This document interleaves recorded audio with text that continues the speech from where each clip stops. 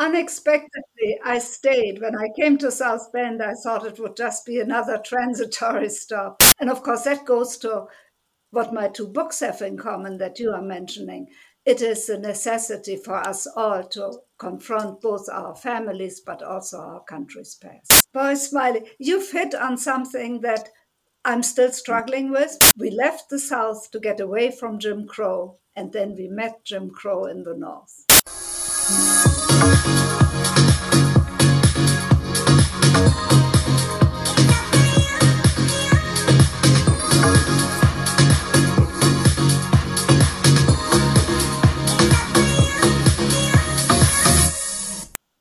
All right, Gabrielle, welcome to the Dre Smiley podcast. You're really both smiling. So let me just read this quick bio for our audience so we kind of get a sense of who Gabrielle is. So Gabrielle Robinson, through the books she has authored, tells stories about people that reveal their personal situation within its historical context. One reason for her fascination with the intersection of the personal and the historical stems from her own experience. Born in Berlin in 1942, her father's plane was shot down in 1943. After her family was bombed out twice, they fled Berlin in 1945 and became refugees in a North German village. This was the beginning of a string of migrations from a village in northern Germany to an Ursuline boarding school in Vienna, another in the Baltic Sea, then several years in Darmstadt, where she earned a baccalaureate. In 1962, she moved to Urbana, Illinois with her mother and stepfather. After a 1964 BA, she won a Woodrow Wilson Fellowship and got an MA at Columbia University in 1965. She then moved to London with her Scottish husband and earned a PhD from the University of London in 1968. Gabrielle taught at the University of Illinois, at Indiana University South Bend, and abroad. Gabrielle currently is settled in South Bend, Indiana, with her husband, Mike. So that's, let me know if I missed anything there, Gabrielle. Did I miss anything? Not at all. Not at all. Unexpectedly, I stayed. When I came to South Bend, I thought it would just be another transitory stop. But what I really loved were the non-traditional students we had at IU South Bend. I was used to the upper middle class co-eds, of a major university. And here, these were students who worked, who were first generation college students, for Okay. whom this was really a transformative experience. And it was wonderful. I was an English professor. It was wonderful to work with them. Nice. So I loved it. My son loved it, and we stayed. So you're currently in South Bend, and I don't know if you remember this. My first email communication to you was my connection to you indirectly through your book, Better Homes South Bend, because my mom's family is from South Bend. Oh, no, really? Yep, yep. So I spent many summers there, spent Christmases there. And when I first heard about the book, Better Homes of South Bend, it was like all these dots got connected because I heard about names of people that my mom would talk about. The Cobbs, for example. Oh, really? Okay, okay. And did you happen to know Marsha Reeves Drews? Marsha Reeves, then? She has a national podcast and she interviews, my God, the Nigerian president and everyone. And she's from South Bend. So you might know her. You might want to contact her, in fact. Okay. Yeah, I'm going to reach out to her. Reeves Drews. She's an amazing woman and she has fantastic people on, and she's going to have us Better Homes folks on for a 2-hour show in early September. Excellent, excellent. So before we start talking about, I know you've authored a number of books. If my count is correct, 8 total. And today I hope to talk to you about 2 of them. So the first question we have for you before we get into the 2 books, we like to ask kind of like an opening question to get our audience to get a sense of more about who you are. So if you think about your passion, right, your current passion, I think we can guess what it is, but I want to assume. What would you say is your current passion, and how did you discover it? My passion had always been writing, as you can assume, but my passion in the last, maybe starting the last 10 years, my second one is helping others tell their stories. Whenever I do a um, podcast or interview, and so I always invite people who want to tell their own stories and are somehow stuck to get in touch with me. And I'm working with people across the country because there are so many who want to do that but just don't quite know how to get started. Right now, I'm working in the library with a bunch of women who always wanted to tell their stories, and some are quite traumatic, but just never had the courage to do so. And now we are sort of doing a step by step. I meet with them every 2 weeks, and we are working towards that. So that is really my second passion. It is wonderful to help others, go through that sometimes stressful but basically therapeutic uh, journey of confronting their past. And of course, that goes to what my two books have in common that you are mentioning. It is a necessity for us all to confront both our families but also our country's past. When you talk about the passion and the stories of, because I was gonna, I saw in one of your YouTubes where you have a call to action that if you want to create your stories to contact you. But from all of the different people who've contacted you with their stories, have you found any that were like an epiphany moment, something that just changed you from your perspective of the joyous part of their experiences, or all the stories something that's trial and tribulation of their past? Is there any sort of just extremely happy, optimistic type stories, or do you find it's all doom and gloom? This is Smiley talking, right? Yes. No, it's absolutely not gloom and doom. It's as much inspiring for me to hear them do this. And sometimes they tell these stories because they can free themselves from the hurt or the struggle that it was.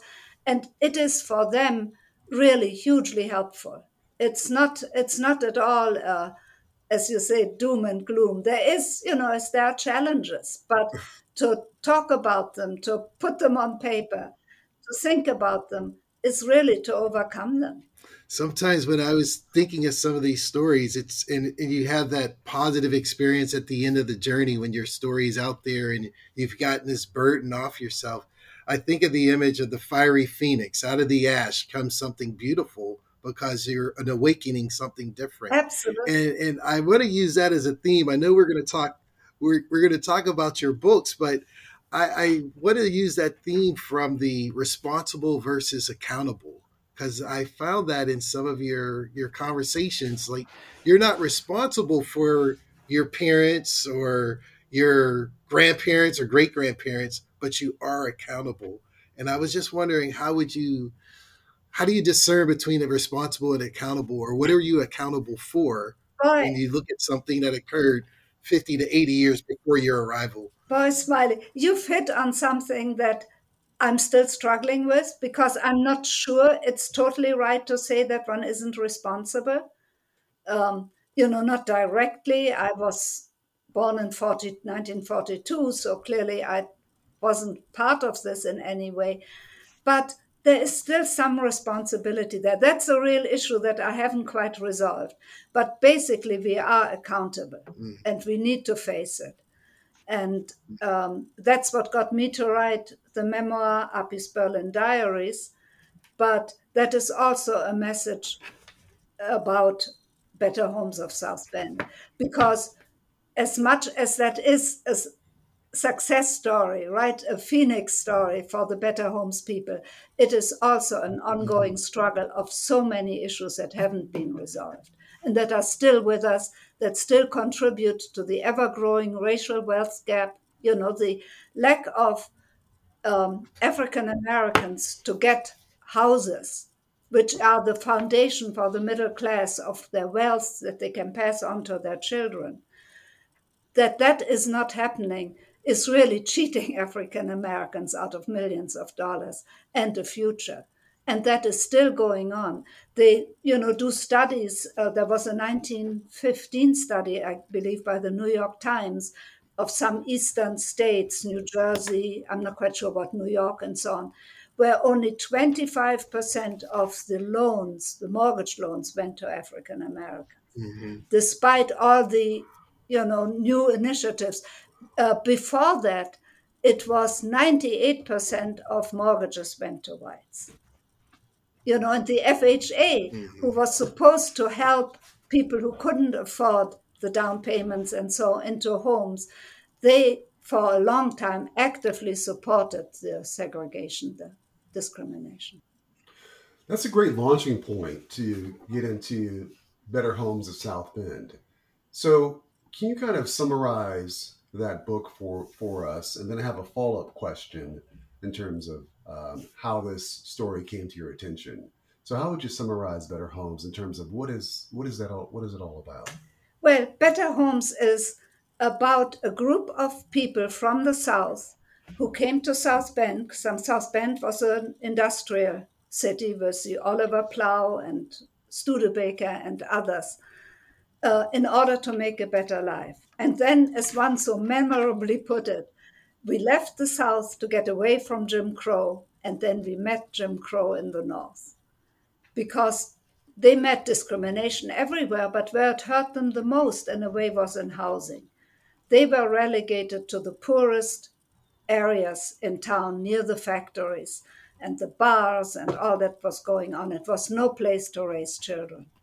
And they were driven, although many of them didn't even have weren't able to finish a high school degree because they had to work in the fields and couldn't do it. Um, they were determined to find what they thought would be a beautiful, nice place to live, and it was a huge challenge at the time. They saw doctors, two doctors, Dr. Wagner and Dr. Chambly. These were one of the earliest Black doctors in South Bend. They tried to buy houses, and they couldn't. Um, Mrs. Wagner called a bank, and they said they had just the perfect one. They heard what they wanted. They had just the perfect house for her. They just need to come in to see, and they would take them there. So when she and her husband showed up, the banker point blank said, "That house isn't for you." And Dr. Chambly went to a real estate place and saw all these beautiful homes advertised, and he didn't even get to see a realtor. He was turned away by the secretary because there was nothing here for them. What I found fascinating about your research is when I listened to your YouTube conversation about the better homes, you went into the subliminal redlining, meaning the houses weren't built to standard, the codes, and the sewage wouldn't go in because the better homes people. And from I'm in Tampa, Florida. I'm from Pittsburgh, Pennsylvania, and you hear about redlining and discriminations, but the depth of the discrimination to the standard and the quality of the houses of not having doors in the closet or not having proper sewage, it just went to another level of discrimination that I wasn't even aware of until I listened to your whole video about the better homes. Yeah, Another thing I thought was fascinating in your research was the financial. So the black people had the financial wealth at the time because they had a good job making good money, even though they had the bad jobs, they were making the same pay, but they still couldn't afford the houses. I always thought, well, they couldn't afford it, and that's why they redlined them. But no, you exploit that it wasn't because of cash. They didn't want their money, which was another thing that was eye opening in your book, which is amazing. you hit about two of the biggest hurdles. The builders kept changing their prices and upping their prices and not building to code. And the biggest hurdle probably was the banks. They were just weren't used to giving mortgages to African Americans. They would give car loans or something small, but not for houses. And it was only because they persevered, and then this guy from the FHA one of the race relations advisors, happened to be a real fighter. And I talked to, I don't know, did you know Richard Rothstein's book, The Color of Law? Yes, I've heard of it. I've heard of it in your video. Um, it's fantastic. I mean, it does talk about all of that. And I emailed him and said, you don't mention these race relations advisors. And he says, yes, he's aware of that, but there were some, but not many were, as forceful as this guy was, whom the Better Homes people had. And what's interesting too that stands out for me, Gabrielle, is that these families came together at a time when it was so challenging to survive. Like you were saying, they came to South Bend and they confronted Jim Crow head on. Where did that organization come from? Because if I understand correctly, they set up a committee, they had roles in that committee, and they had guidelines they had to follow as they pursue this goal of building these 22 homes. Where did that come from, do you think, based on your research? Yeah, that is, I mean, two things. Their main job, what struck me first, was the secrecy. They could not let word get out about what they were going to do, because then the powers that be would have stopped them. So there was absolute secrecy about where they were going to build, what they were going to do. The second was an organization. And the attorney whom they had, J. Chester Allen, really enforced that organization was absolutely crucial. And they stuck with it. They had president, vice president, board of directors, and every decision was voted on, was discussed. The board of directors' main job was to collect money, because they kept needing money for down payments and for securing the lots and all that. And many got frustrated because it took years and they didn't see their houses, and their hard-earned money went to something that they thought might never succeed. But it was the organization that pulled them through. You're really right. It's, I think I might mention that in the book. It's what W.E.B. Du Bois says. What we need is intelligent cooperation. Otherwise, we'll be going into the future as mere beggars again.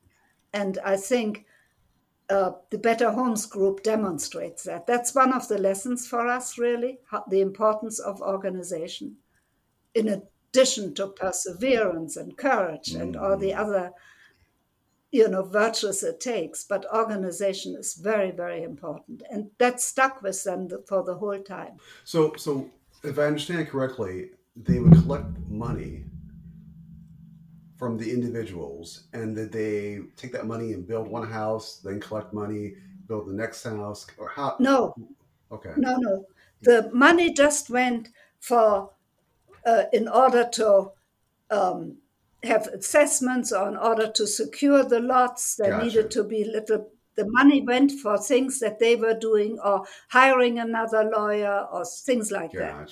It was the organization Better Homes of South Bend who negotiated with the bankers, and it was only after they had agreed that the loans would go out to individuals would get their own loans from the banks. It was Better Homes for a good part of it. When you mentioned the banks, would you say, or in your opinion, would you think that the root cause of a lot of this pain is the banks, or are the banks?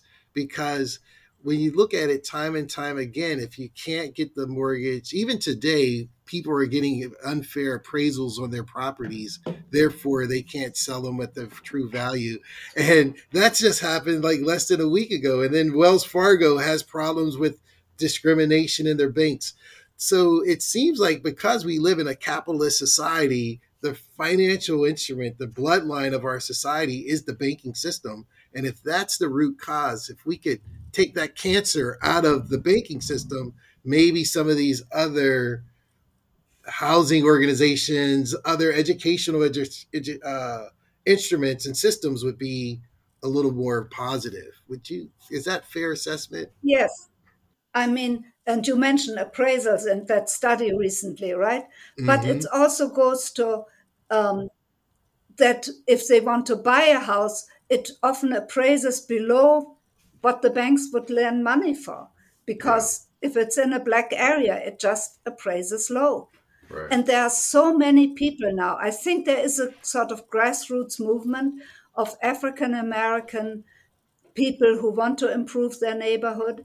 And some, we know some here, because my husband does sustainable neighborhood development, who older women who just use whatever spare cash they have to refurbish their house in order to have a better place to live. But they have to do it over the years and so on, because they don't get, their house doesn't appraise for a loan, Mhm. um, for a I don't know what you call it, sort of Reassessment. Reassessment, a uh, reappraisal, or no, refinance. for redoing it in some way that, Okay. but there's a lot of people now who manage to get around that. And um, black developers in black neighborhoods, bit by bit, house by house, are beginning here in South Bend to refurbish their neighborhoods and to help improve the areas. But we are living right, there's a big road called Portage. We're living on the river, but across is Portage Avenue. The other side is largely black. My husband has several places there, and they just don't assess for what they are worth. They are because The people, location. the assessor comes and maybe sees a black person walk Mhm. around, and whoops, the appraisal value drops by thousands. Hmm. That is still a main problem. Now, Yeah. But I hope people are beginning to address that.